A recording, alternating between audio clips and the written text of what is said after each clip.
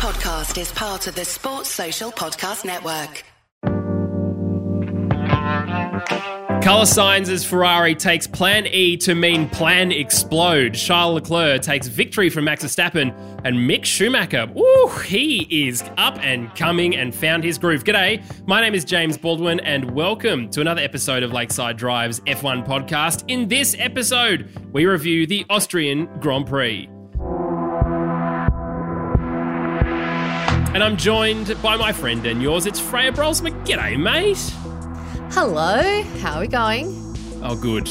We're all very excited. I feel like we overdid the excitement in the opening. But doing very well. Doing very well because it is the second best race of the season in my mind, and it was immediately after the first best race season for the season so far. Formula One really coming back into its own on some pretty brilliant tracks, Freya. We've had a bit of an interesting year in terms of who's been leading the championship, but for a sprint weekend, this was a spicy meatball. A spicy meatball. Yeah, it was. And it was so great to have an exciting race off the back of an exciting race as well, 100%. We had a great time watching this. I was saying to you earlier, it was strange because I was watching it with two Red Bull fans, and I get confused sometimes when they cheer. I kind of turn around like, why are you cheering? Oh, that's right, you go for Red Bull. I forget that Red Bull as a team has actual fans. But we had good fun. But no, let's go back. I really enjoyed it. Good race. Yeah, I think you're right. And look, if we cast our minds way back into the deep, dark depths of the pandemic, the opening double header that we had for the Austrian Grand Prix and the Styrian Grand Prix absolutely delivered. This is a track that I think we all can agree on across the podcast panel, and probably for a lot of our fans too, Freya, that we all really enjoy. It's certainly, well, and look, normally, and I said this in a couple of interviews I did previous to this race happening, is that, well, generally Max Verstappen loves a home race for Red Bull, and Sergio Perez would be silly to not come in second. Amazing results, really, that the actual race, the sprint kind of felt like what Red Bull would then be performing for the race itself. But the race results itself, phenomenal result for Ferrari to get out on top. And really for the first time in a long time, I think that we haven't seen that Red Bull domination here at the Red Bull Ring, which is good to see for the championship, Freya. It is. It's kept it all very interesting still. You know, we're well and truly into the season now, and I think, like you said, after the sprint race, you know, it was exactly as we were sort of expecting it to pan out. I kind of expected the race today to be just a longer version of the same thing, really. Basically us getting bored watching Max go around in circles, probably start, I don't know, singing a song to himself or something to keep himself entertained, and it just wasn't what happened, which was great. You know, really pleased that that's not what happened. But, you know, I think it's just fantastic as a spectator that at this point in the season, it's still so interesting when it comes to both championships. And I think as far as the racetrack goes, I just love seeing fan-based tracks. And I think there's a lot of discussions at the moment about places like, you know, Vegas and Miami and all of that stuff, and it just doesn't feel like it's built for people who love the sport, and that's because it's not. So it's really refreshing to come to Silverstone and then to Austria, where you just suddenly feel like you're getting back to the essence of the sport and what we really love about it. And I think having a double header too in that same kind of vibe really helps rejuvenate the fan base as well across the world wanting to watch this brilliant sport. To me, the title fight still isn't clear yet. We're now over halfway in the season, which is ridiculous. It feels like we've already had a full season to date. But it's going to be very interesting now where we go from here in terms of interesting races. Of course, we've got France next, that we know that Campy's absolute favourite racetrack. He loves it. He wants more races at the French Grand Prix if possible. Paul Ricard, his absolute favourite. And then we go to the Hungaroring before we have our summer break, and then come back to Spa, and it's then some amazing racetracks again. So I think you're right. It's absolutely brilliant comment and point about building these new tracks in different locations, as good as it can be, and potentially the vibe around the actual race itself. You just can't take away how good racing is on a track that is covered in orange smoke most of the time, and that is, well, I mean, Zandvoort's pretty okay, but in my mind, that's always going to be Austria. 100%. I felt really bad. We'll talk about the track a bit later as well, but I felt bad for the fans who were sitting at the back of some of those grandstands who wouldn't have been able to see a thing. Like, it would just been a weekend of orange smoke, and they would just hope that obviously that Max was out the front, and they're probably shocked when they found out that they weren't, because they wouldn't actually have seen anything through the orange haze. So that's an interesting one. Sometimes you kind of think about the people there, and obviously when you're watching on TV, it's such a different experience in terms of what you see in comparison to being at the track in person, both of the fact that you can only see, you know, the corner in front of you for the most part, but then not even that if you're in Austria. So an interesting experience for the people who were there, I'm sure.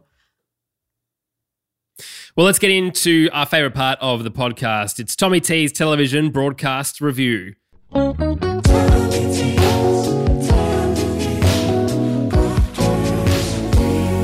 And Tommy T is a sick boy this week, Freya, so we will have to do our best at being the best presenter on the podcast, channel our inner Tommy T, and think about the weekend. Let's talk firstly of the national anthem, Freya. We had a metal version last year, which was beyond amazing. I feel like we got that out of our system last week with God Save the Queen, or with an enormously amazing riff. And then and I didn't say this last episode, but at the very end, he's like, yeah! Okay, good. As excited as you can get by a very short anthem, I suppose, is good. But how did you see the anthem? Well, they've gone from one extreme to the other, like, you know, hard rock through to ultimate classical. I think there was a comment in the Discord saying, wait a second, is this I Will Survive that we're about to break into? So you couldn't actually distinguish that was in fact the anthem for a moment there, as that they stuck into it. But I don't know, like we're pretty critical of these things, but I just like seeing them doing something different. And hey, they haven't tried to turn the flag into a dress, so I think they probably did the right thing by just, you know, really letting the music speak for itself. So I'm happy with that. It's very different to last week, so that's a bit fun. And we had a flyover, which was a refreshing We had a flyover change. So that's going to add some points, I think. I mean, I've never been sure quite of Tommy's scoring system, but I think that when we actually have a flyover, that might help. What did you think?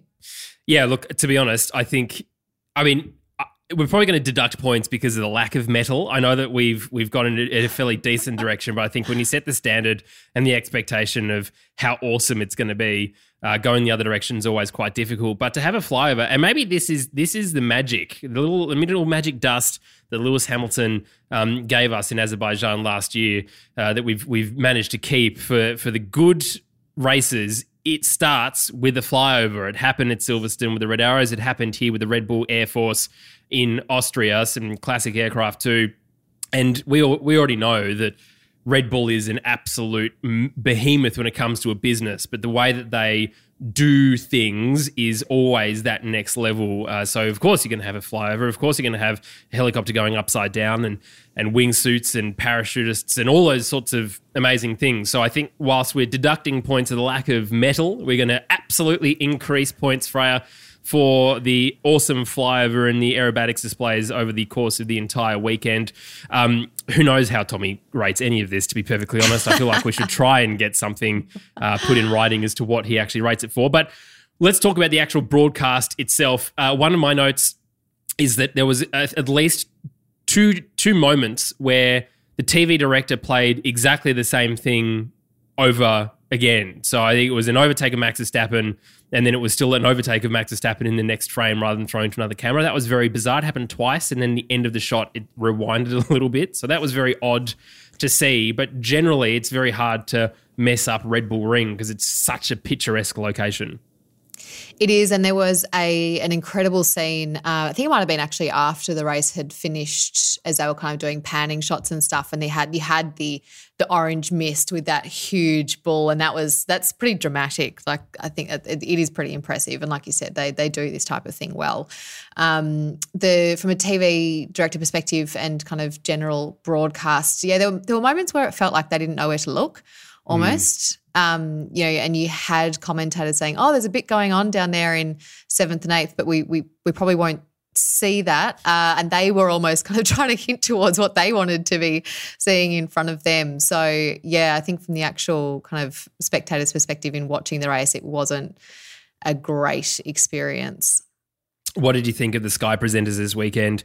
We had Uncle Johnny back, which is never a good thing, but it almost sounded like Martin Brundle was quite ill, quite sick. Maybe he's got long COVID or something. He sounded a bit raspy and he wasn't his usual singing poetic self whilst doing lap-by-lap analysis. Well, it's just inhaling all of that orange smoke. It does things to your lungs, yes, I think. It's just done a bit of damage maybe. But I thought that he did sound a bit off, didn't sound like himself. But Johnny just, honestly, from a broadcasting perspective, when it comes to commentary coverage, overall wasn't a great experience in my view. I think what saved it was the Red Bull show. But, we didn't always see what we wanted to see happening on track. It was pretty confusing with the commentators at some point. So I'm going to give it a 2 out of 10 for broadcast, but a 7 out of 10 for the show, the epic show, Red Bull show. Look, you've gone Dual full scores. Tommy T. I was going to say full Tommy T. Absolutely makes no sense. We're going to have 2 scores, No. 2 out of 10, 7 out of 10. Why not? I'll back you in with that. Tommy T, I hope you get better, mate. You're probably not going to listen to this episode because you're not really that much of a supporter of the show, are you? But if you want Tommy T to get better, I think just saying the word Jeopardy every couple of hours just sends him all of the good vibes that he needs. Let's move on, Freya, to talk about some news. There wasn't a lot of time to sort of debrief, was there, between Silverstone to Austria. We got here and it was pretty much go because of a sprint race weekend. There is only one thing that is worth mentioning, and I will mention it very quickly, but we'll talk about it in more depth in a later episode when Campy is on and joining us. There's been some tweaks to the financial regulations. Apparently, there's an increase of 3.1%. For inflation, for budget caps because of cost of goods and everything else, which is the boring part of it, I suppose. But the interesting part for me is the plank and skid updates for all cars are happening from the Belgian Grand Prix onwards, so the other side of the summer break. If you watched any of Ted's analysis over the weekend, you'll know that some teams have been making some interesting design decisions when it comes to where they're putting the planks and the skids and what can actually flex in a bit of a grey zone area for the regulations. So flexi floors, although Christian Horner calls it rubbish, it looks like it has been happening. And for those cars out the front, which is Ferrari and Red Bull, it looks like they've been doing it to enable to have a bit more of an aggressive rake, more control, less stalling underneath the car, and less porpoising. So we'll get Campy to explain that in a later episode because we'll dive into more technical analysis on that ahead of the restart of the season after the summer break. But Freya, again, as I said, very, very short weekend because of a sprint race weekend. So qualifying Friday, and we had free practice 1, which was interesting and not interesting. For Valtteri Bottas, he was taking a brand new power unit, so it didn't matter what he did over the sprint race or really for qualifying, he was going to be starting at the back of the pack. But as I mentioned at the very top of the episode, when it came to qualifying, it was very much what we expected from Max Verstappen. It was. I think what was most interesting, though, with qualifying was just how close the margins were as well. Like I think in Q3 when they actually got to final lap times, we're talking like 0.008 between second and sixth, like just really, really close margins. So when you start talking about track limits and everything else and the impact that has when you're talking with such minute kind of quantities, that really does start to have quite a big impact when it comes to those lap times and ultimately who makes it through to Q2 and Q3. But I think qualifying was funny because, again, the track limits, there's probably a shorter list of who didn't get lap times deleted during qualifying. But ultimately that leads to the conversation about Checo and why it took so long for them to dish out his penalties. And, there was a few criticism this weekend floating around when it comes to stewards and decisions and all of those types of things. But to me, that's actually one of the biggest ones, because other drivers were getting their lap times deleted kind of in situ, and that can change outcomes pretty drastically, because, do you have time to go for another lap? No. Okay, that means you don't make it through. All of that stuff, like it impacts what happens next. So as much as they penalised it retrospectively, the damage is done in terms of the impact that drive has had on qualifying and therefore sprint race and therefore race. So that to me is actually one of the biggest issues of the weekend. And it was interesting because Checo and Christian Horner both said, like, yeah, fair, he did exceed track limits, but why didn't you call it at the time?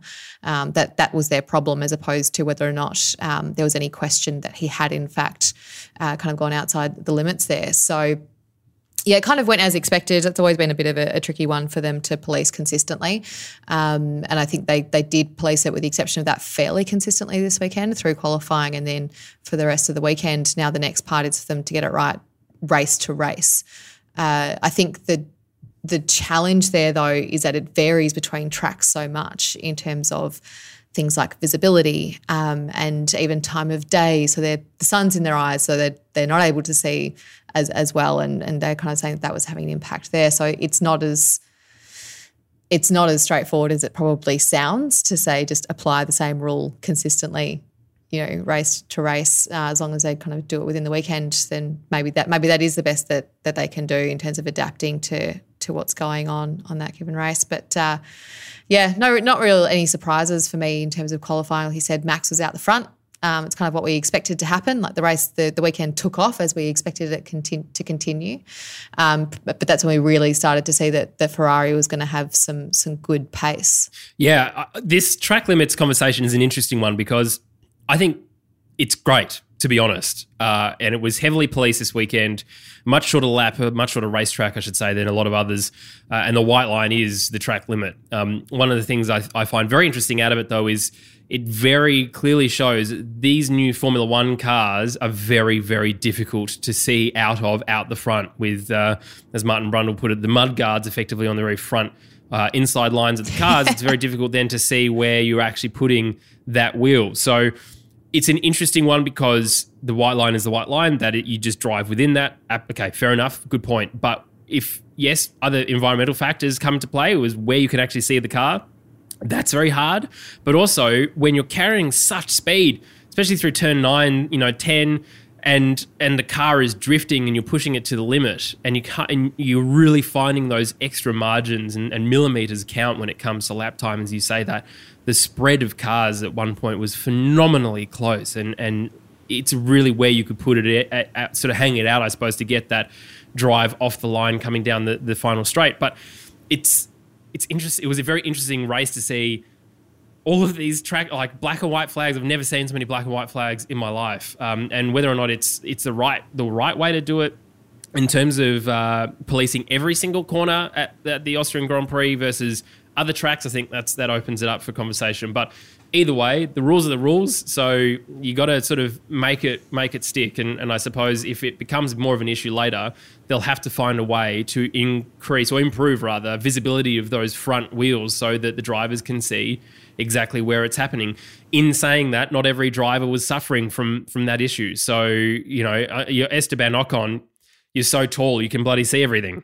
Yeah, that's what I was going to say as well. Like there are some drivers who seemed to really struggle with it and were getting constant warnings and then ultimately penalties. And then there's others who didn't get any, who, for one reason or another, and it could come down to that type of setup, even from the physiological perspective of what you can see and can't see at your various heights and whatnot. But just from a driver's standpoint, there are some who didn't seem to take an issue with it all weekend, didn't have any warnings at all. So, what is allowing them to have better perception of that space in comparison to others. But even some of the people who did, some drivers who did kind of go over track limits more frequently, weren't necessarily arguing the rules. They were going, well, it's the same for everybody, and I didn't do it that well. And the other thing is that you don't always win out. So there might be one or two corners where actually really pushing the limits of the track are beneficial for you. But there's others where you actually lose a bit of time. But we can even think about when it comes to track design, though, for example, and things like that, in different ways to have it self-regulate, for example, in terms of having gravel in certain areas. So there's just no benefit to actually, pushing the track limits in that way. So there's probably a few different ways I could think about it, get creative when it comes to having that as something that self-regulates rather than something that has to then be policed as heavily as it was this weekend. But I think, like I said, for me, the issue was really in qualifying with Checo, because the damage is done, and it affects not just him. So that was something which I found frustrating. I think we could probably skip over McLaren's struggles, because that seems to be the theme of the year for Daniel and for Lando. Interestingly, though, Ferrari pace was really up there. I mean, Charles Leclerc qualifying in second, Carlos Sainz in third. And more interestingly, other Ferrari power unit cars, Magnussen qualifying in sixth and Mick Schumacher qualifying in seventh. This team has not brought a single upgrade to their car yet. And don't forget, they've had to spend a lot of money on fixing Mick Schumacher's car twice. So the team really seemed to be getting into a good groove, Freya, with this car. And it's almost interesting, isn't it, when other teams have started to bring upgrades, not necessarily in the right direction. Maybe there's something to be said for stick to what you know and work out exactly what you need to improve come the summer break, so you can work on that and move forward as a team. Yeah, potentially. And they would all be in different situations in terms of how much data they have and things like that, in terms of, good long runs. You've had, like you said, with Haas, mix of it. It's very easy to forget about those early races. They seem so long ago now. There would have been a lot of time, money spent repairing his car, and also you lose lap times in terms of data, building that data, and therefore being more confident in what it is that you need to actually improve as well for the rest of the season. So I'm sure there's a million and one variables that help them to decide what to bring and when. But it was interesting in qualifying to see both the Ferrari powered vehicles up there, but didn't expect them to necessarily deliver over a race distance. I thought that the Red Bulls would have more pace ultimately, rather than kind of single lap speed. And of course, the other important thing to note in qualifying is Mercedes, both crashing out, both suffering damage on the same side of the car at different parts of the track. Lewis Hamilton suffering into 4 and George Russell suffering into 10. An interesting time. Lots of Dutch fans enjoying them crashing out by all accounts. That's a completely separate conversation, can I just say, around fans at racetracks and the booing and everything else around it. I mean, people will have an opinion about it. We weren't there, so it's very difficult to say one way or the other, both including the Max Verstappen's crash at Silverstone last year as well as the crash this year. But if it is happening, it's no good, because these are people's lives, obviously. But from a team point of view, Freya, not one but two cars. Didn't really matter that much for George Russell. Was still good enough to put in a decent time. But for Hamilton, relegated down to 9th, was no good for him. No, and it really sets your team up for a lot of work over the weekend. And I think it's just from there, it's a recovery drive, right? Like, it just changes how you have to go about things. But at the same time, what we know about Lewis Hamilton is that, just because he's starting from the back end of the grid somewhere, or even though, obviously he's only halfway back, but when he has started, back in kind of 18th, 20th, whatever, just depending on whether he's taking a new power unit or whatever it might be, it doesn't rule him out. He is such a good driver on that front that just because he's been relegated for one reason or another, that's not going to rule him out. So it's funny when that happened. When that happened, a lot of people saying, Mercedes aren't actually that quick this weekend. That's going to be pretty hard work for him in order to keep decent points. I was like, have you watched Lewis Hamilton before? And he's on the podium last weekend, so he's got something in that car that's actually setting him up pretty well. So I wouldn't rule him out. I think more than anything, you just feel for the teams in terms of the hours that they would have had to have done to get that car, not just on the grid for the race, but in good shape and safe for the driver to get into as well. Well, the sprint qualifying session was shortly after FP2, which I don't think anyone watches over these weekends, especially when it comes to the juice really being in the sprint race / qualifying. Let's talk about that now, Freya. The very disappointing fact, though, is that Fernando Alonso was sat on his jacks with tyre blankets on. An electrical issue with the car means they couldn't get it started. They were lucky enough to trundle it along into the pit lane, but they still couldn't get it started. Devastating for him because Alpine seemed to be going strength to strength to strength. Otmar Safnauer was asked, what is it about this car and what about these upgrades that Fernando seems to be really leaning into? Because his performances have been fantastic. He hasn't been in the fastest car for a very long time in his career, but he's consistently sniffing out these top 6 positions, which absolutely belong to Mercedes, Red Bull, Ferrari, generally anyway, and he's always there to sort of snap it up. Devastating for him because a sprint race to set the grid for the actual race, he's absolutely going to get in up there and go, righto, here you go. I am a wily old campaigner and here I come. It's devastating to see him not even start at all and be relegated to the very back of the pack. Yeah, it's confusing. And it's confusing as a spectator as well because you don't necessarily have all that information at the time, right? Like we can sit here now and say, oh, this is what's happened. Even then we don't necessarily have all the information, or they might not have released everything yet. Or they might not know yet. But, you're sitting there at the time going, why are the tyre blankets still on? Why is the car still in the garage? Okay, you're in the pit lane. Nope, it's not starting. You don't have all of that information, so you're kind of just sitting there speculating, and it's not easy to watch as a spectator, especially if you are supporting that driver or team and hoping for them to have a successful weekend. So yeah, that was really frustrating to watch. But yeah, the sprint race, is it a race? Also, I'm still confused. I don't know. Like nobody knows. It kept getting no one knows. They don't know. But even like, I thought that they might have sorted out their language around that this year. They've done this a few times now. But I found, they kept calling it a little race.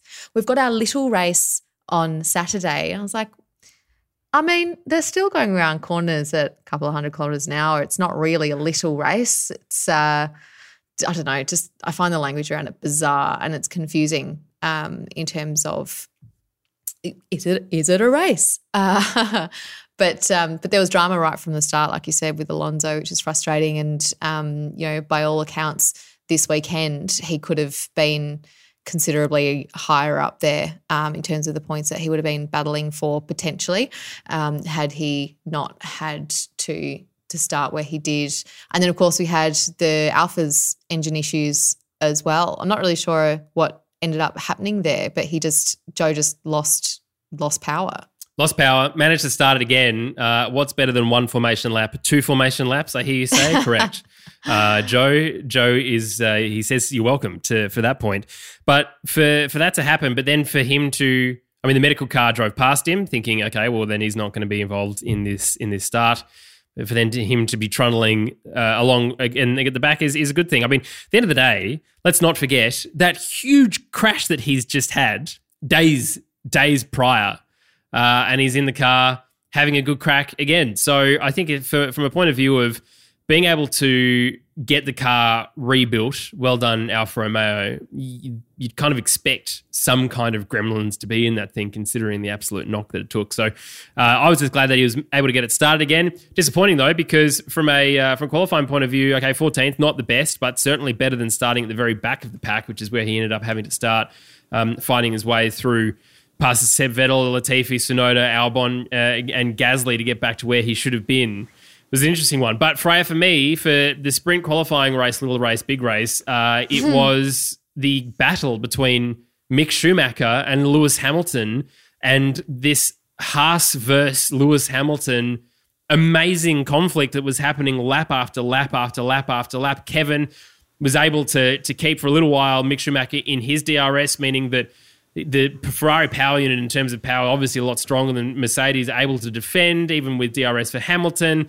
It was beautiful to watch right up until the point where Kevin decided that he'd had enough and was actually just going to go further up the road. And as soon as Mick Schumacher lost that DRS, it was lunchtime. It wasn't hammer time. It was lunchtime for Lewis Hamilton.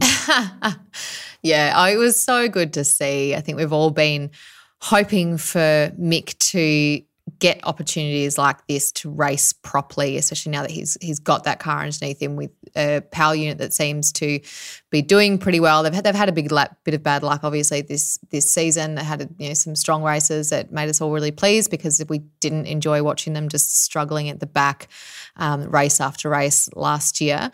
So I think really enjoyable to watch and just good to see some of the potential there with Mick. I think we just don't get to see enough of it, and now, fair to say, he has crashed a bit as well. That's partially why.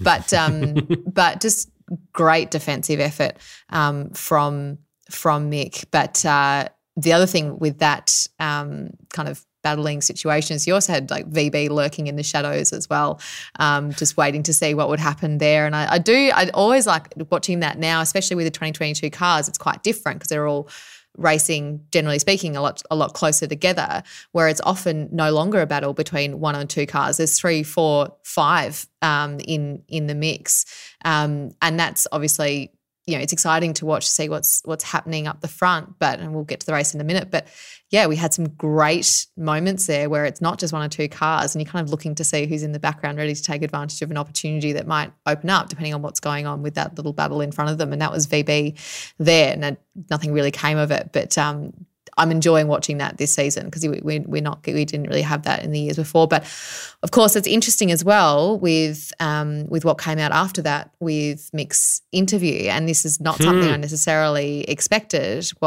He was filthy. He was with what had happened, and that took me by surprise. I kind of looked back and said, well, wait a second, you just had a great battle, but then obviously there was decisions that we weren't hearing at the time that he wasn't pleased with, to say the least. But we've been talking about this a bit recently in terms of how drivers present in front of the camera after moments like this on track, particularly when it's intra-team, because that just seems to be a bit more sensitive. And of course, as we discussed last week with Richard Saxby, it's an incredibly raw situation when they've just come straight off the track, take their helmet off, and they're in front of a camera. But I think it is where you see a big difference with some of the more experienced drivers in terms of how they handle those situations. And you can almost create a kind of direct comparison there between Ricardo, for example, and Mick, in terms of, you're both ultimately in the same position. You asked to swap, they said no. And if you look at how they both handled that interview afterwards, there is a maturity there that we didn't see from Mick in that moment, and it's pretty consistent when it comes to the more experienced drivers. So it's just a bit of a trend which it reminds us of the value that the experienced drivers bring to the sport as well. Well, for the sprint race, it fell out with Max Verstappen first, Charles Leclerc, Carlos Sainz, George Russell, Sergio Perez, Esteban Ocon, Kevin Magnussen, Lewis Hamilton not being able to get past him at the end, Mick Schumacher in 9th, just outside of the points awarded for the top 8, don't forget, in that sprint qualifying small little individual race. Valtteri Bottas lurking in 10th, Lando Norris 11th, Daniel Ricciardo 12th, Lance Stroll 13th, Zhou Guanyu 14th, Pierre Gasly behind him with Alex Albon, Yuki Tsunoda, Nick Latifi, Seb Vettel, and Fernando Alonso not starting but ending up in 20th. Well, that's the talking about the sprint. Let's talk now, Freya, about our team-by-team analysis, which is brought to you by us again. Support the show. If you love listening to Lakeside Drive, we really appreciate your support. You can support the show by grabbing a Lakeside Drive tee, hoodie, crew, whatever you feel like wearing. If it doesn't matter what season you're in, there is merchandise to suit you. We ship all over the world, and all of the funds from that go to supporting this absolutely... Well, I'm having a lot of fun doing a Lakeside Drive podcast. We'll get into our team-by-team analysis. Freya, let's start at the very, very back of the pack, which is a very unfortunate and a very spinny boy, which is not really a surprise to anyone that's been watching the sport for quite a while. Sebastian Vettel, 17th for Aston Martin. Lance Stroll in 13th. And before we get into it, I want to read this that happened out of the a drivers' meeting that happened on the 8th of July at 7:30 local time. It's very important information for you to know. And it's about Sebastian Vettel. The fact is, behaviour during the drivers' meeting at 7:30 on the 8th of July, it's breach of Article 12.2.1 F of the International Sporting Code. 7.6.5 Yep. ZXY. And Article 20.1 of the FIA Formula One sporting regulations, a fine of €25,000 suspended, basically because Seb got angry during a meeting at whatever was dumb things were being said probably by the FIA and decided to leave, and he didn't have permission to leave. He didn't have a teacher's note. He didn't have a hall pass. Do you think he has to ask to go to the bathroom as well? He has to, surely. Surely they all do. Interesting note from this, though, Freya, and it's something that we've sort of spoken about a little bit, but it's interesting that to read this. In a fine for leaving a meeting. Anyway, drivers are not free to leave when they want. This being a breach of the requirement to attend. Drivers at this level are role models for every driver around the world, and in the opinion of the stewards, Vettel failed to live up to that standard in this case. An absolute hilarious display of the rules by the FIA, finding someone who picks up rubbish, who is absolutely about trying to increase diversity in the sport. Think about what he did in Saudi Arabia. Think about what he's done in certain parts around the world. He's been the first to bring up issues that happen in races where we're going racing. But no, he is not a leader, Freya. He is a naughty boy for leaving the meeting when the teacher said he couldn't, and €25,000. What does that say, though, to drivers when you can get away with petulant behaviour on the track, you can get away with punting people off, you can get away with swearing in the radio or telling your team to shut up and all that sort of other stuff. But the guy Daddy Seb, who we have all come to love, regardless of his spin ability, is fined 25,000, or at least a suspended fine of €25,000 for clearly being frustrated at something stupid happening in a meeting that he didn't agree with personally, and for him leaving. What does that say to this leadership or this potential role model line from the FIA? Yeah, I mean, Seb's spinning spectacular aside, it's going to be a tricky one for us to really make an informed opinion about, because if you go and interview any of the other drivers who were there, they're not going to say anything, right? They're going to have each other's back. They're going to say, oh, yeah, look, I think that's an issue between Vettel and the FIA. Or they'll say, yeah, things are dragging on and, it's easy to get frustrated in those moments or something. No one's going to say exactly what happened and, throw Vettel under a bus to the media. So they kind of dish out this fine, say that he's behaved in a way that doesn't show the leadership role that he has as a driver. But you're never actually going to find out why. So you either have to trust in what was done, that it was in fact a display of inappropriate behaviour kind of thing in the way that he might have exited or something like that was disrespectful to other drivers or something else. But then you also go, well, I'm looking at all the information available in front of me, and everything that I know about Seb seems that that's unlikely to be the case. So it's a tricky one because we weren't there and no one else is going to tell us what happened. But I think sometimes in moments like that, it's just about flexing in authority, really, in terms of saying, just a reminder, I can still fine you if I think that you have behaved in a certain way. Like it's hard to form an opinion on without having been there, and we'll probably never know. But it seems like a bit of a flex to me. And in our opinion, you didn't live up to the leadership standards. Well, in my opinion, you failed to enforce track limits in qualifying. So, it's, I don't know, it's a bit bizarre. It is very bizarre, and I think this is what they're hanging their hat on when it comes to leadership. I think just saying, fine for leaving the meeting when you're not supposed to, fine, but for the additional commentary of you're supposed to be a role model for every driver, why is that suddenly now the point when for the last couple of years there's been displays by all up and down the grid by unsportsmanlike behaviour and really poor form? Seb not doing that, and he's the one that's called out for it. I think it's just ridiculous. But anyway, that just ties in, doesn't it, with the FIA. Lance Stroll finishing outside the points in 13th. There wasn't really a proper safety car for him to do what he normally does, which is just wait for something to happen further up the grid. Seb finishing in 17th after having a contact, which was absolutely no good. That turn 4 really taking many, many cars, that gravel trap, including, of course, a Red Bull Mercedes spin, which is its favourite thing to do. Mercedes' favourite thing to do is to spin a Red Bull at that corner. Let's just ask Alex Albon and Lewis Hamilton. But Aston Martin's still very strange to me, Freya. It's strange because I don't understand why they're consistently this far back. Sometimes they have good showings, but you would have thought with at least the aero upgrades that they've brought and with Seb's driving ability and Lance's ability, and it has to be said, Lance sometimes can really hold on to a position and get points to the team, but we're seeing more often than not them getting this far down the grid compared to, which we'll talk about in just a moment, Williams and Alex Albon in 12th, ahead of Lance Stroll, ahead of both AlphaTauris. There doesn't seem to be this level of momentum carried forward into this season that we thought we would see. And I know we spoke about that with Richard Saxby in terms of the great people that they might have at the campus at Aston Martin last week, but it just doesn't seem to be equating to anything on track.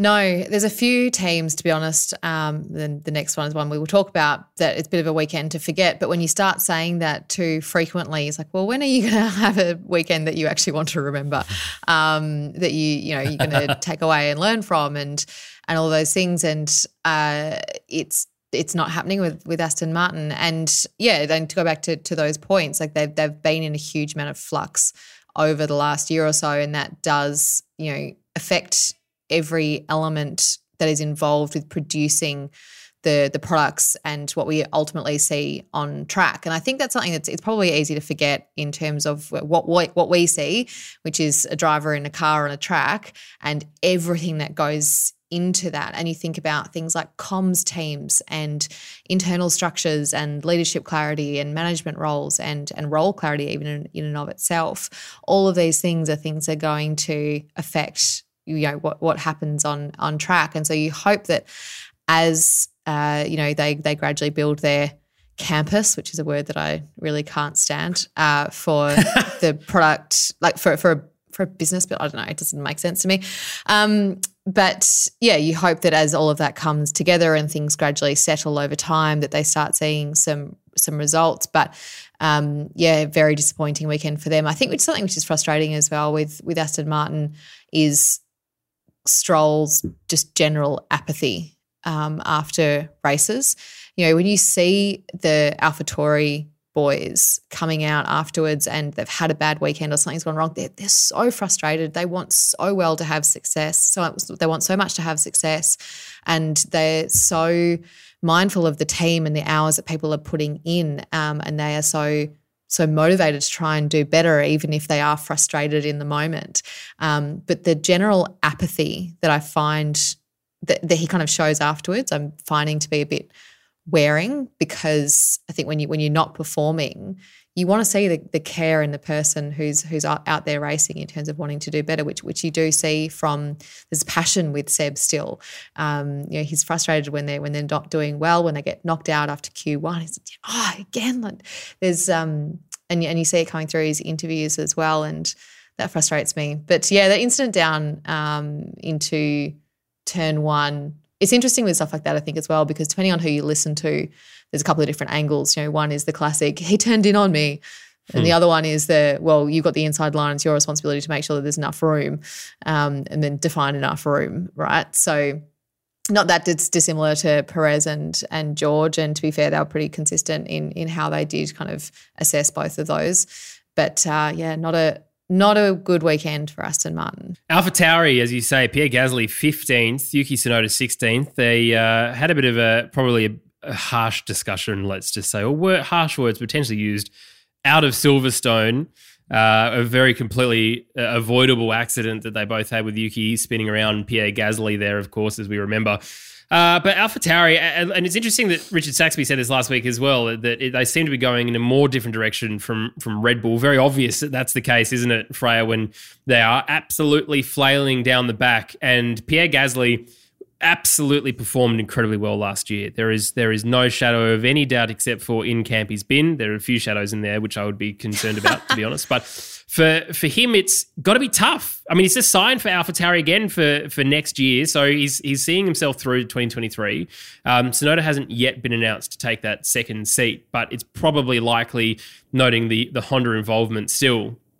But for a team that was putting in sixth positions last year, that was really getting a stack of points each weekend, thanks to one man, more than Yuki Tsunoda whilst he was figuring his life out in Pierre Gasly, it's additionally hard to watch, isn't it? Because, I mean, there's all these kinds of conversations around Gasly being swapped into McLaren instead of Ricciardo, and Ricciardo going to AlphaTauri, and other people being around. And where does Pierre Gasly go? Well, look, he's very clearly a talented driver, but unfortunately, like Daniel, suffering from a car, and Lewis at the beginning of the season, and almost Carlos a couple of times early on in the season too, suffering from a car that they just can't get to grips with, or just isn't clearly that quick, isn't faster than everyone else. And you can have a fast car. None of these cars are slow necessarily, but when upgrades are being brought by other teams that are finding, 7 or 10 tenths a second going from race to race, or every fortnight or every month, then you're going to struggle. So for Pierre Gasly, yeah, he's going to be pissed every bloody weekend when he's not in the points frayer. Oh, yeah, he's not going to be happy with where they are at the moment. Like you said, he knocked out of his favourite position of 6 across the line, which he held pretty strongly last year. And yeah, now that we kind of we have maybe a bit more of an understanding as to how that team is going to be managed a bit separately, you think about the structures and supports that come with having kind of a force like Red Bull in terms of just the organisation side of things. And so is that affecting them in how they are organising themselves for each weekend? Gasly just. Yeah, it's challenging, right? Because like you said, we've seen him perform. We know that he's a good driver. I know that there are people who will beg to differ, campy, but at the same time, again, we use this, not excuse, but it's a rationale that we apply to other drivers who have performed pretty well given their machinery. He hasn't forgotten how to drive overnight. Now, you look at other variables. You go, if you just take the driver out of it just for a minute, what are all the other variables at play here? And you go, well, there's obviously the car, there's the teammate, there's the management side of things, and there's the organisation. If we know there's going to be change in any of those, it's going to affect them. Now they've got upgrades coming, I believe. They're on the horizon, and I think it's challenging though, because that can be this kind of light at the end of the tunnel of, we've got these upgrades coming, but then, do they perform in the way that we expect them to? And can we then extract the best out of those quickly enough in order to try and kind of redeem ourselves and finish a bit higher, from a constructor's perspective, but also individual results this season. So that can be a bit of, not necessarily false hope, but it takes longer than we kind of expect when we know that teams have got developments on the way.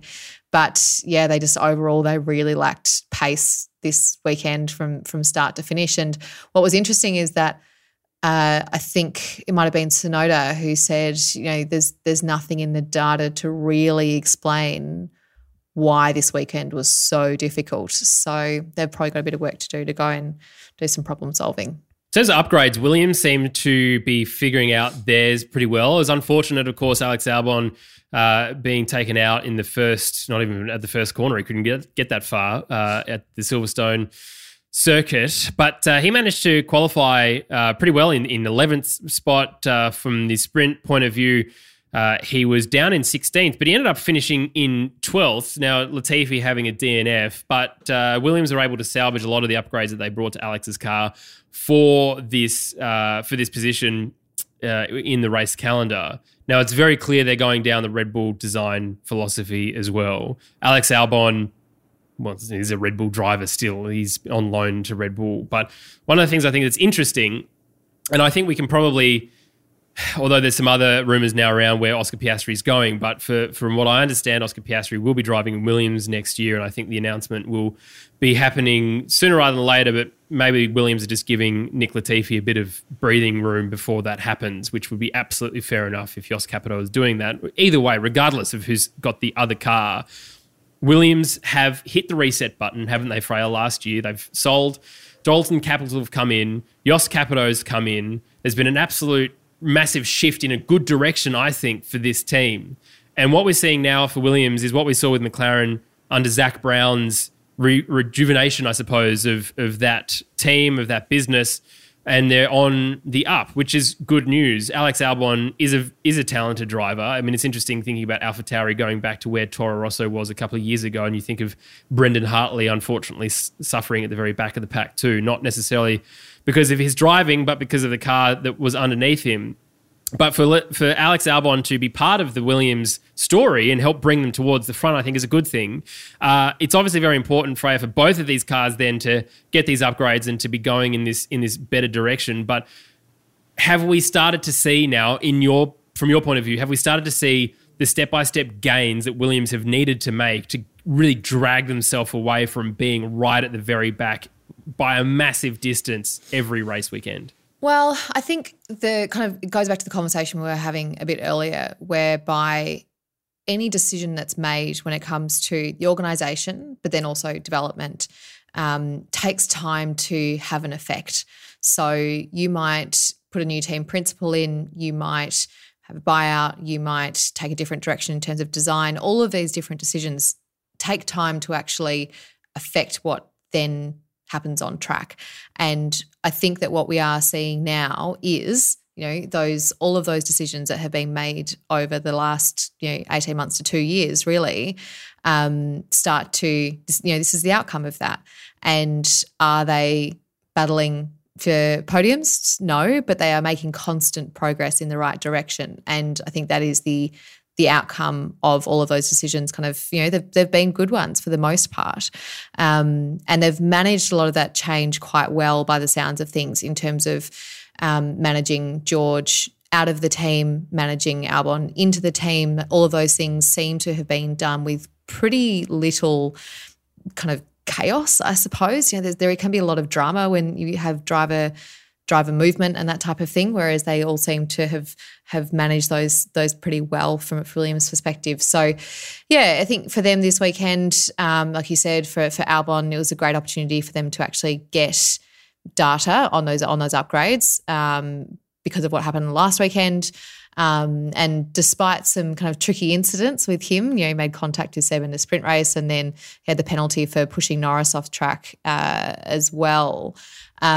He still seemed pretty happy with the overall outcome. Like he does seem to do a good job of kind of stepping back and looking at the whole weekend and saying, this happened, but overall this is where we're at, and I'm pretty happy with that. We can be optimistic, and I certainly look forward to kind of hearing from him after races. He just, he's optimistic. He's insightful. He never plays a blame game. He'll often kind of say, this was my experience, or this is what I thought happened. I thought that was a racing incident, or I thought this, but they're the ones who are assessing these situations. Like, he's just a very reasonable person to hear from, which I think there is a level of maturity there for somebody who has been out of the spotlight for a little while and now is well and truly back in it. I think Latifi, it's a hard one, right? Like, it's without knowing exactly what's going to happen next for him. You just hope that he's going to get some enjoyable races in, if it does turn out to be his last season with Williams, and this weekend wasn't one of them. I think he had some floor damage earlier in the race, which then would have made the car very, very difficult to drive. We saw the same thing with Max last week, but he doesn't have, the pace that Max does. So, with that damage, it's in their best interests just to try and, save the power unit and retire the car. So I hope that's not the luck that he has for his remaining races. Well, he's certainly Gotifi to many of us here at Lakeside Drive. And for Alex Albon, similarly to Zhou Guanyu, for recovering so quickly from his massive shunt to get back in and be happy. Yeah, absolutely. I think that's a good point, Freya, in terms of his maturity. And he is one of the younger guys on the grid too. So it's good to see it can still happen. Alfa Romeo, Valtteri Bottas in 11th. Zhou Guanyu, as I just mentioned, back for this weekend in 14th. Not a bad showing for Alfa Romeo, just outside the points of both of them though. Valtteri Bottas, as you mentioned, Freya, was lurking at a couple of points through the race. Joe did a great job to get past as many drivers as he could to get that 14th position, though. But for Alfa Romeo, yeah, probably a weekend to forget if we're going to use that terminology for them. It's not been a very particularly good circuit for Alfa Romeo previously as well. You think of Giovinazzi and Kimi Raikkonen's results here, not that great. So for them, I'm supposing they're wanting to really just get everything focused again, recover properly from Silverstone. Now they've got another race under their belt. Both cars finished at least. No massive problems, although, as I mentioned, Valtteri Bottas starting at the very back because of a new power unit. So to fight his way up to 11th is good news for him. But for him, he still looks happy. Regardless of where he is on the grid, he's still a much happier VB, Freya, than he was in any of the previous couple of years. Yeah, he is, although I think we just certainly saw some frustration from him this weekend, which is natural as well. I think overall, they were in a tricky position. I think they overall just seemed to lack pace though, really. They weren't particularly great through the corners.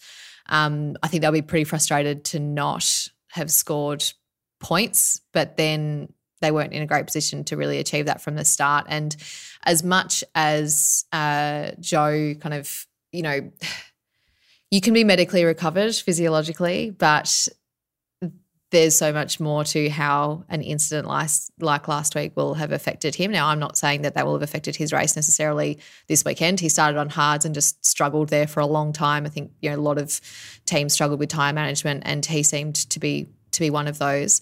But I just wouldn't underestimate the effect that something like last week would have on your mindset, both immediately and long term. And it's very impressive that he raced this weekend. I think sometimes not having the downtime is actually a good thing. It does force you to just get back into it and not overthink certain things. Can actually help to expedite recovery, so to speak. But the effect of something like last week is not just physiological. And I know it's a cutthroat sport and everything else, but personally I'd be cutting him a bit of slack over the next little while he pulls himself together, which he frankly did exceptionally well. It's just a tough race for them. McLaren ended up with both cars in the points is not something we were expecting at all. Daniel Ricciardo in 9th, Lando Norris in 7th. Lando was able to have some battles, Freya, but not for the length that we've seen here. I mean, he's done pretty well, hasn't he, at the Red Bull Ring in previous years. His first podium was third in the first race in 2020 in that double header. So McLaren generally have been pretty good for this racetrack. Very limited running, issues with Daniel Ricciardo's DRS. To be honest, they have to be absolutely stoked with the 7th and 9th. Both cars in the points. Rubbish performance really all around for the team. Andreas Seidel's still not blaming either of the drivers, but trying to figure out exactly what's happening with this team. And let's not forget Andreas being the team principal. It is his responsibility to make sure things are going in the right direction. That includes drivers in which seat, what the future holds and everything else. So I think it's important to just listen to him and his press conferences because he is the fountain of McLaren Formula One knowledge in that space. But yeah, double points finish for McLaren is a good thing. DR, though, seemed to have some frustration. At one point, after Michael Italiano showed him something on a screen, he flicked it off. Gave the bird to the screen. I don't know what was on the screen. Something happened. Very, very frustrating for him. You can see, though, he's deflated. Let's hope the next couple of races are good for him, but also Lando Norris. Let's not forget, I mean, he is outperforming Daniel Ricciardo in this car. There is absolutely no question to that. But the fact that he couldn't really fight for a very long time, those Haas cars shows that McLaren's pace really, I mean, the fact that Haas are faster than them, that says a lot, doesn't it? It does. And I think like there's so much going on here with this team. And if you just look at this weekend, just for a minute, you've had brake issues in qualifying, DRS issues with Daniel, power unit issues as it turned out as well. It's one thing after another. And yes, absolutely, for them to walk away with both of them in the points is kind of miraculous in a certain way. And yes, Lando outperforming Daniel, but he's not dominating him, and even last week, like he did do well in Silverstone, but I would question whether he was ever really up there with the pace and ability to battle it out with the top three in particular. So, yes, he's doing better than Daniel is currently, especially when you look at the season as a whole. But, this is not a whitewash by any means. I think it was something that just from a technical perspective, I go back and kind of go one problem after another, and just in terms of how they're looking at the car, you have some questions there in terms of, are they trying to solve one problem at a time rather than look at the whole thing holistically, in terms of having all of those teams working together? I don't know. We know that has been a bit of a kind of secret to other teams when they've seen struggling to figure out what's going on with the car. Interviews with various team principals have kind of said, well, we really had to look at the whole thing together, and what we had been doing was looking at one problem at a time and not necessarily thinking about how they all connect, I suppose. So, who knows? Looking ahead to France, that they did well there last year, so hopefully it's a track that they're looking forward to going back to, and we see them both in the points again. I think that's really all we can be expecting of them at the moment, and if they both finish in the points, given the potential of the car at the moment, it's probably the best we can do. I think the sprint races are interesting for them as well. Like, Daniel seems to actually quite like them in that he says, you kind of get there and it's immediately meaningful and there's kind of less stuffing around, but then it's also more exhausting. So I think they're good, but then you have to think about how they sit within the broader season and that type of thing. So having a break after them is important. But yeah, even how you feel about different tracks and that type of thing, but they can affect you. But they did all right here. I think it was 5th and 6th in France last year. So hopefully we could see that again.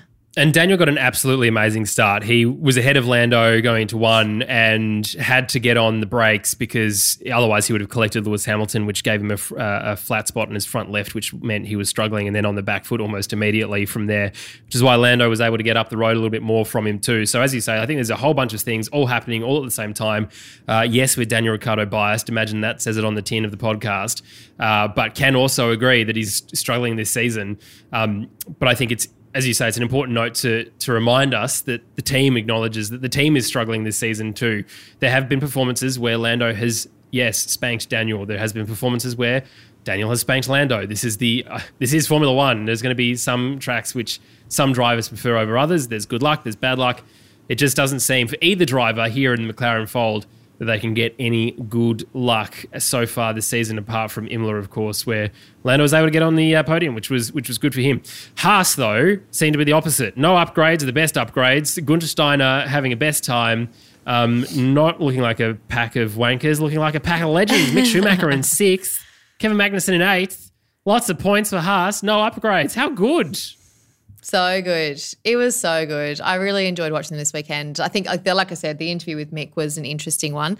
Turns out, maybe that's it. You just need to get him a little bit angry, and then you really start seeing him perform in a race, because he was pretty salty in terms of how the sprint had gone. So that can give you a bit of fire sometimes. So maybe that's the motivation that he needed, but. Obviously, it was exciting to watch the battles up the front at moments, but the midfield racing this weekend was so much more enjoyable. We had, mentioning earlier, 3, 4, 5 cars kind of in any given battle. I think at one point we had a Haas, McLaren, an Alpine, an Alpha, and then the other Haas all going through, what was it? Was it turn 3 maybe? And it was just exceptional viewing. Absolutely loved it. So points again for Mick, which is great. I think K-Mag had an engine issue throughout, actually. So the fact that he finished where he did is actually pretty impressive. And then I think Mick as well got driver of the day, which is really exciting for him. People actually recognising that he has raced well, and kind of acknowledging that. It gives you a sense of feeling valued by everybody watching races as well. So I think they'll be walking away pretty high this weekend. Yeah, one of the things that was outstanding to me was how he was defending Lewis Hamilton in both the sprint and in the actual race itself. The way he was placing that car, Freya, phenomenal. Like, just absolutely perfect. He wasn't pushing off. He wasn't squeezing out, although he was accused of doing that by Lando. He was... Either in that instance, he was retaking the racing line, but specifically the fight with Lewis Hamilton I want to talk about is, especially going down to turn 4, is just placing that car in such a way that no matter where Lewis was from there, his exit would be compromised and Mick would stay ahead. So I think for him, that's fantastic. The interesting thing is, of course, he fought with a previous world champion this weekend. The previous weekend he's fought with the current world champion, and his mentor is the previous world champion that's on the grid racing them. So he's he's getting a bit of spice in his driving. I'm here for it. He is super lovely. There is some phenomenal footage of his sister. He's halfway through an interview, I think, with Sky Sports F1 Germany, and his sister comes out with a bottle of champagne and just coats both the interviewer and Mick in it because he was in points. I love that. I love that up and down the grid we can celebrate those victories. And, of course, the Schumacher family being an amazing name in that, but his sister being incredibly proud of him too. That just made me very happy. So here for Haas content, either Kevin Magnussen or Mick Schumacher. I think they deserve it. Alpine. I mean, Alonso came in 10th. He got points at the very end of it, considering he started right at the very back of the pack. He was fighting around 5th there at one point on very old tyres compared to those around him. And Esteban Ocon in 5th. I mean, Alpine absolutely doing wonders with this car. They brought big upgrades to the car in Silverstone, Otmar was saying, and really Fernando is able now to get in more into a groove. Fernando is saying this is some of the best driving he's ever done in his entire life. It's a good thing for them, and they're out by themselves. They're their own engine manufacturer. They're their own team. They don't have a sister team. They don't have anything else. So all of this improvement they're making is all thanks to themselves. Some very talented people in that garage as well. It's good to see. And, of course, I mean, as hard as it is that we could say, we wish Daniel would have stayed at Renault/Alpine, would have meant Fernando Alonso wouldn't have come back to the sport because he's allergic to McLaren. At least now he is. And so it's good to see that Alpine are doing so well, Freya. It is, and I think I've been talking about this a lot recently in terms of how you feel about different drivers, different teams and their outcomes, and how your thoughts on one affects a thought on another. And we talked about this after it was Baku, I think it was. We were saying it's not that we're anti-Leclerc, it's just that we really love Carlos. So, how you feel about one driver affects how you feel about another. How I felt about Ricciardo leaving Renault affected how I felt about Alpine. I kind of was like, I don't want you to be successful anymore. It's not, and it affected how motivated you were to see them succeed. But as you said, the key is in the mustard, and the mustard is Fernando Alonso, and he is just like bringing me so much joy. He has twinkle in his eye after every race. He is loving being there. And again, this is that comparison between kind of apathy towards racing and loving what he is doing, and being encouraging of his teammate as well, and being so supportive for him both as a racer in terms of helping him defend. We saw that last year, and then off the track as well, supporting him in terms of being a great teammate. So I'm actually really now enjoying watching the success that they're having. And I didn't think that I would ever say that I'm actually really excited about Ocon next weekend, but when we get to France, we go, he's just had his 100th GP that he did this weekend. He finished in 5th, great points for him. And he's going to a home race. He's got his own grandstand. And he's going to carry the momentum from this. And he was stoked after this race and take that into his home race. So I hope that he has a good weekend in France because, again, he's someone who seems to be really enjoying racing and he's also performing with that car. So I think it would be interesting if you had him not being there to carry points when you have something like what happened to Alonso in terms of, now taking his 5th power unit for the season and then having some issues with his tyres. I think he said he had vibrations in his second set of tyres when they changed him under the virtual safety car. So he then immediately had to stop again, which then dropped him back to P10. And again, as we talk about with all teams, when something like that happens to one driver, the next one has to be there and be able to score those points, which Ocon did. So, I don't know. I was surprisingly pleased for the fact that they were both in the points and I'm looking forward to hopefully Ocon having a good race when he gets to France and being able to celebrate. Lewis Hamilton on the podium again in 3rd for Mercedes, George Russell in 4th, picking up the pieces of retiring Red Bulls and Ferraris, as they should do. Interesting that the discussion has changed for now about the luck that Hamilton is having versus George Russell. This is his third step on the podium in a row. Second race, I should say. So it's a good result for them. Oh, geez, I'm just going to forget about it. Give up, move on.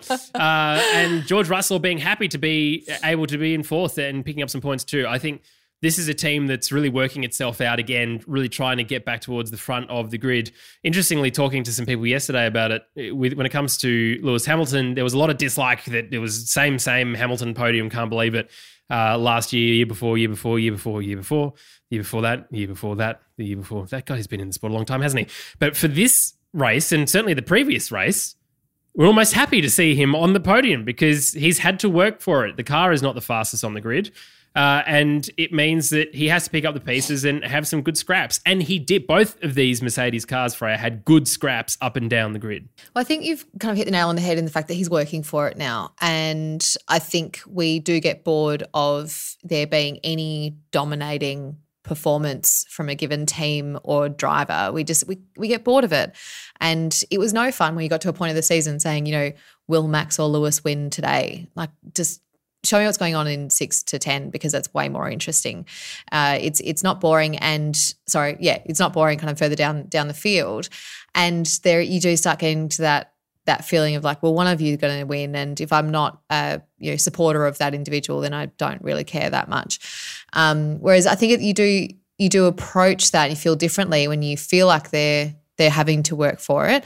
And the other thing I would say is that their success, or Hamilton's kind of success over the last couple of races, shows that the team is actually developing, in that I think we're kind of joined their journey a bit this year, whereby they came out, they weren't as fast, and we were kind of with them every week going, I wonder if they'll be able to, whatever Lewis is testing this weekend, I wonder if that will work. Okay, well, that wing that you had in Canada seemed to be effective. Now you've both got it. You kind of, I don't know, we've been on some sort of journey with them, which we haven't been previously because they were just, Lewis in particular was just dominating.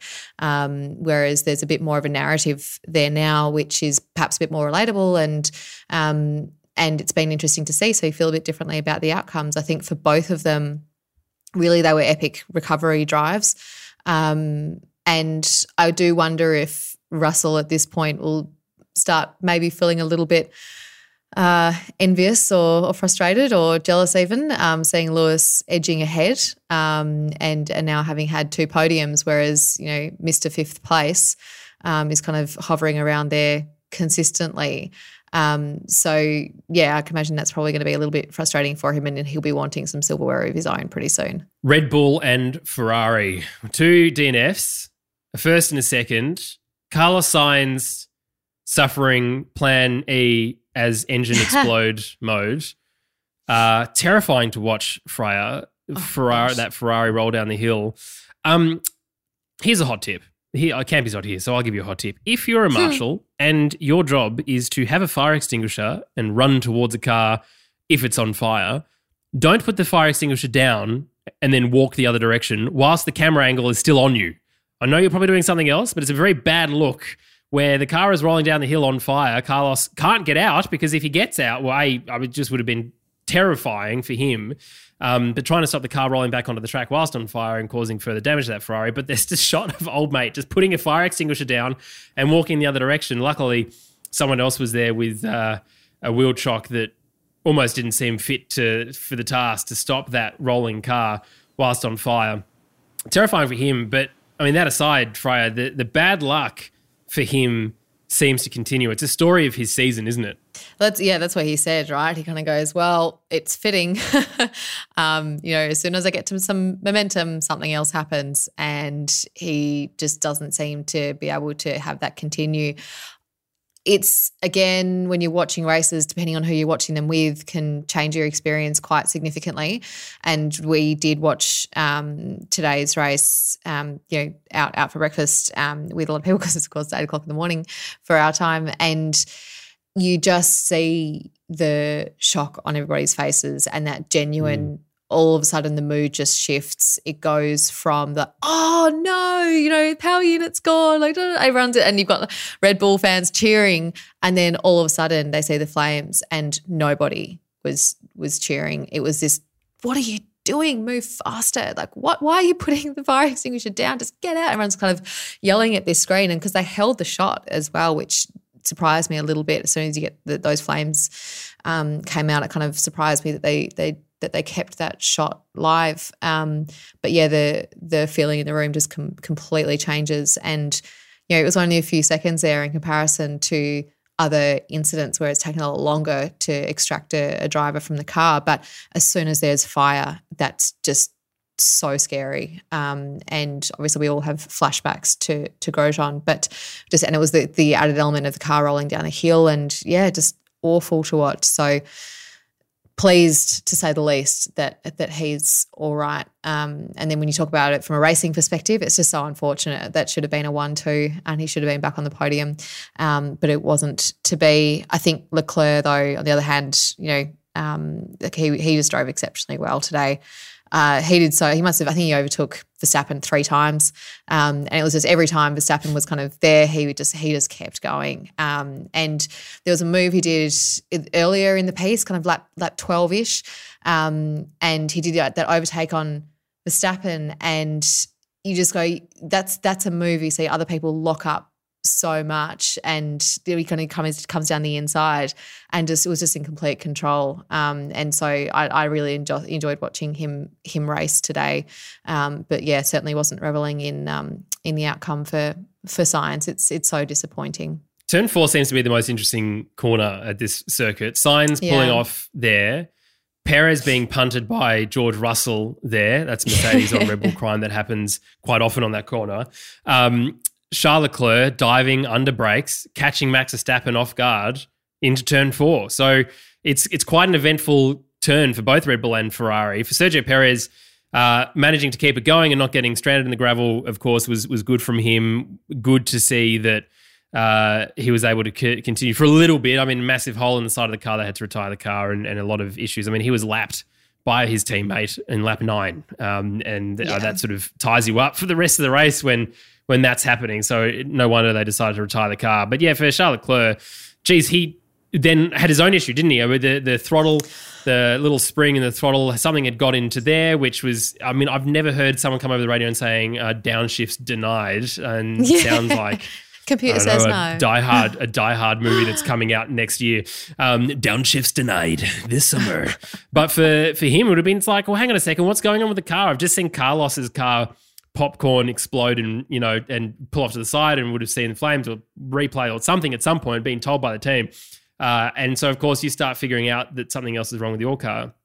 For that to be the issue, of course, on the last lap, we saw Max was massively chasing him down. If there was another lap to go, I think Max would have got him again because of the issues that he had. But I was just glad at least one of the Ferraris was able to get across the line in one piece. Definitely. And I think the other thing for Leclerc in those last couple of laps, I mean, first of all, when he said there's something wrong with my throttle, they're like, no, we can't see anything. It's fine. Sure enough, less than a lap later, that's not working. But then you think about from a driver's perspective, you have so many inputs at any given time in terms of information that's coming in, and then what you need to then do in terms of make adjustments, do this, do that are happening every second of the race. To then add to that in terms of saying, okay, now just, pull the pedal back with your foot and then do this and then do that. You're kind of adding to that, just that mental load or that cognitive load of all of that information that's coming in and everything else that you're having to do. And then you add something like that to it. That's complex stuff just in terms of your neurological processing. So it is genuinely impressive that he even held onto it for as long as he did. But as you said, another couple of laps in it, and I think Max would have got him. But the other thing with the Ferraris this weekend was in the sprint race, and they're battling very early on. Now, I think what was interesting is that Max had so much pace there that I don't actually think that made that much of a difference. And there was some questions of saying, well, if those two weren't racing each other, Max wouldn't have quite as much of an advantage. I'm like, well, he would have had that anyway. But I enjoyed watching them race, and I would like to see McLaren's doing the same thing. Mick got to race K-Mag in earnest today. We know that he was frustrated yesterday, but you've got other teams who are kind of managing this, and I just kind of wonder at times, what stops them from letting them race? Just saying you are racing, don't crash, you're racing though. And the Ferraris found their limit to that yesterday, and ultimately one person comes out of that move ahead of the other, and they go from there. So, and I really it was great to watch. And ultimately they'll say, okay, well, my tyres are done now, so I'm settling in third. But that was really exciting too. So I enjoyed seeing that. Well, that's our team-by-team analysis done and dusted for the Austrian Grand Prix. Let's now look to our fantasy team name competition. Fantasy.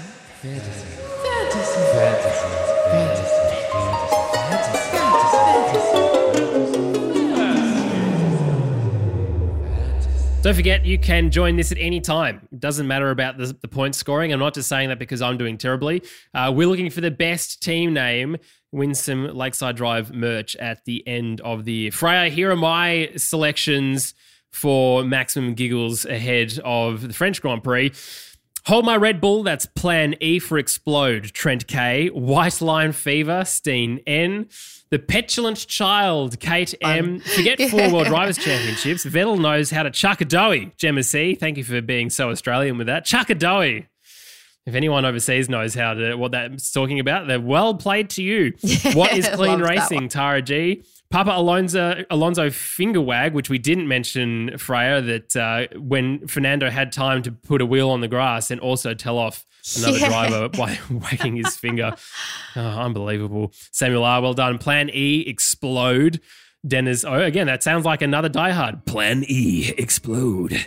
Australia, tomato. Kelly W, fair enough. F1 brand wheel chocks. Jonathan C, very good. Ferrari Plan E, engine failure, LBS. There's a lot of these, I like it. Austria, wow. Well, then, g'day, mate. Oh, wrong one. Daniel B. No upgrades are best upgrades. Michael S. Yeah, damn right. Haas agree with that. What are McLaren playing at? It's just a conversation for another time. Dylan C. Good question. 5-second penalty for not being British. Nicholas H, good point. Patrols are better than cruisers, Campy, Jason C says. Well, Campy can retort to that later. And the hills are alive with the sound of track limits, Haley H. Very, very well good done, Haley. team. Thank you so much, the 155 of you as part of that. But it is now time to end the episode of the French Grand Prix in a couple of weeks' time. Next week, we will preview the French Grand Prix and we'll try and get Campy to dissect some more of these flexi floor technical regulations. You know, I love talking about body parts on a car and how they're flexing or not, if you remember the flexi wing from last year. But Freya, a big thank you to you for your contribution this week. Don't forget, you can join our Discord at any time. Join over 300 people. There's a brilliant community there. You can all have different opinions. You can all be Daniel Ricciardo biased or not. It's all up to you, but it's a nice, respectful community to do that. It is time, though, to say goodbye for now, and we'll see you next week for our French Grand Prix preview. Where we'll all be blinded by the stripes. I'm blinded by the stripes. Sure. Sports Social Podcast Network.